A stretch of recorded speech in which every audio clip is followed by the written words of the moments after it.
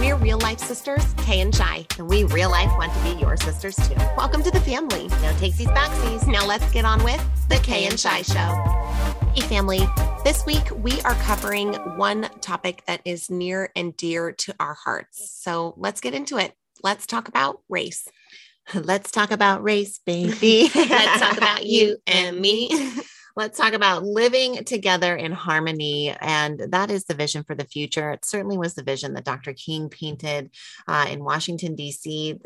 all those years ago, and a vision that still has a long way to go before it comes into fruition. But we do want to talk about racial inequality on this episode of the Kay and Shai Show and have it be the theme, because it's been of particular importance to us. And it's been a mission and a quest of ours to learn more, become more educated, and to become allies and advocates.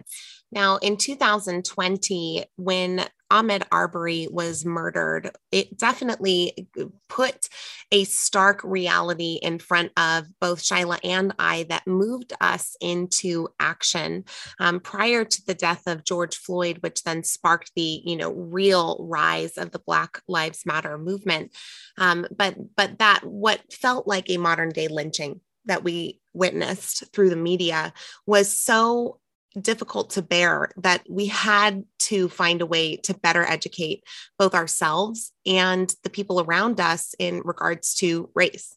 So racism looks a lot different than it has in the past. It's gone from the overt expression of N-word wielding people and those lynchings flat out and become much more subtle and much more covert. And that makes it a lot harder to address. But the good news about addressing systemic inequalities and issues that impact those that are minorities by race and by ethnicity also helps other marginalized groups and ethnic minorities, those in the LGBTQIA community, disabilities, and so much more. So this helps us really address one pinpoint of the issue, but in doing so, it helps others. Now, if you're part of our family, that means that the only qualification you have to be here is that you are human. Yay. Yay. We all get to be human. Actually, together. dogs are welcome too. Dogs are totally welcome. Birds also, whales.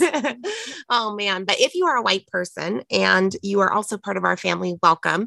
If this topic right now is making you feel uncomfortable, we just want to ask you to stick with us for a quick minute here because we're going to talk a little bit about the history of how we got to where we are. We're going to talk a little bit about what we can do to make it better. And if you are a person of color, what we would like to say is that we do not think a couple of white girls can come along and solve racism.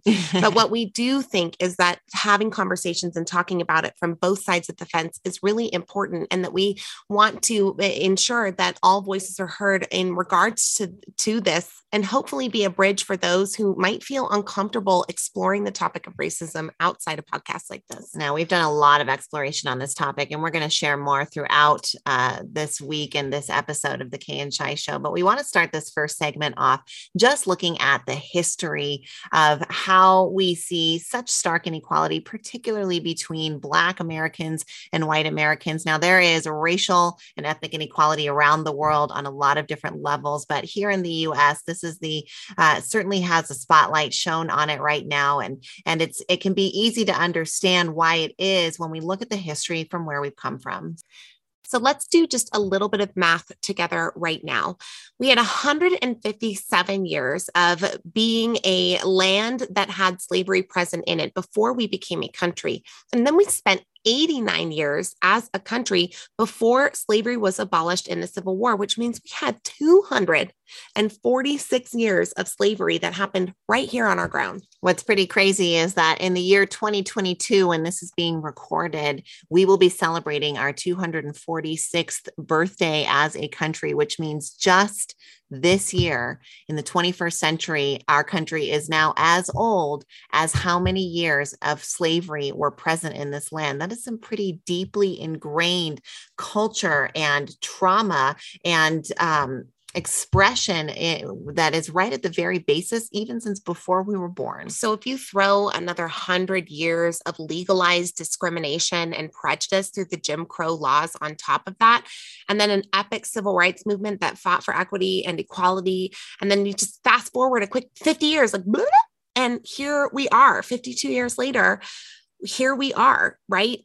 After hundreds and hundreds and hundreds of years of racism in the most extreme senses being present within our country, we've had such a small amount of time where we've been able to attempt to correct things. So it is only natural that it would still exist in some ways today. Right. It's so crazy because we think about that 246 years of slavery and then another 100 years before Jim Crow comes down, and then another almost 50 years before we have the civil rights movement. So I'll add all of that together. And of the 400 years that Black people have been in our country, just 50 of them they've had legal recognition as equals. Like, that's pretty darn recent history. It is really recent history. And if you were taught in a public school like we were, many of us were taught that the civil rights movement came along in the 60s and kind of like, bloop, like racism no longer exists. And we did it. Yeah, we did it. Yay. We cured racism in our country.